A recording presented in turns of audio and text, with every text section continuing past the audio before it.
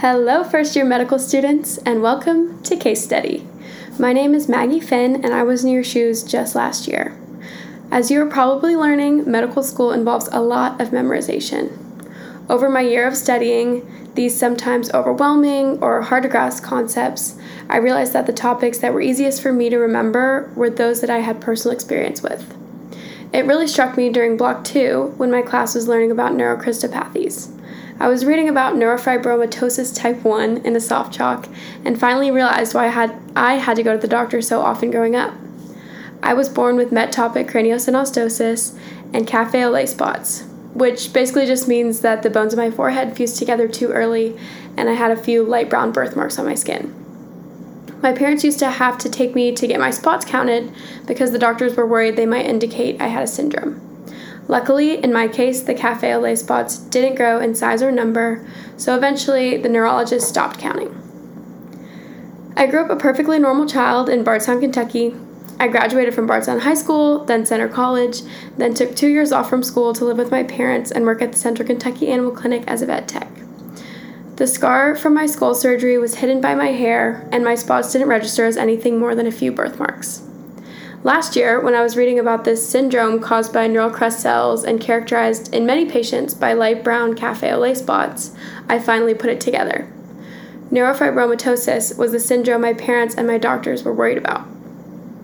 I shared that story with my best friend and study buddy, and it helped us both remember the symptoms of neurofibromatosis, and even went a little further by giving us an idea of how doctors might react to suspected patients and their monitoring protocols.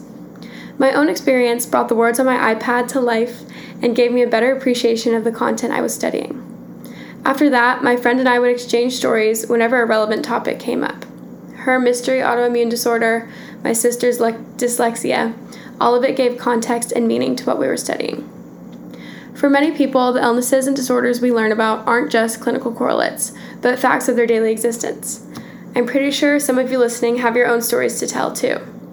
Lots of people come into medicine inspired by some personal experience they've had, and I'm sure the people on this campus are no different. I want this podcast to be a place where you can share your stories with each other.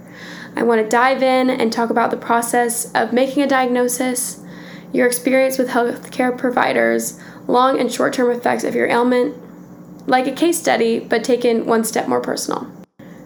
When you enter your clinical years, my hope is that you're all armed with anecdotes from your classmates like, that might be a cafe au lait spot. It looks just like the one on Maggie's arm. Or, the boy who sat next to me in Cade tore his unhappy triad playing football, and these symptoms sound really similar. I hope you'll be able to recognize patterns, but also be able to better relate to patients. This podcast is not required listening, but I hope you'll consider tuning in to hear the stories of the people on our campus. I want you to be able to turn on this show while you're driving to school, making dinner, taking a shower, exercising, or while you're cleaning your apartment. We'll have some awesome guests, including our very own Dr. B and Dr. Herring, and I hope some of you will consider sharing your stories too. This is going to be a lot of fun, so see you soon as we dive into our first official case study.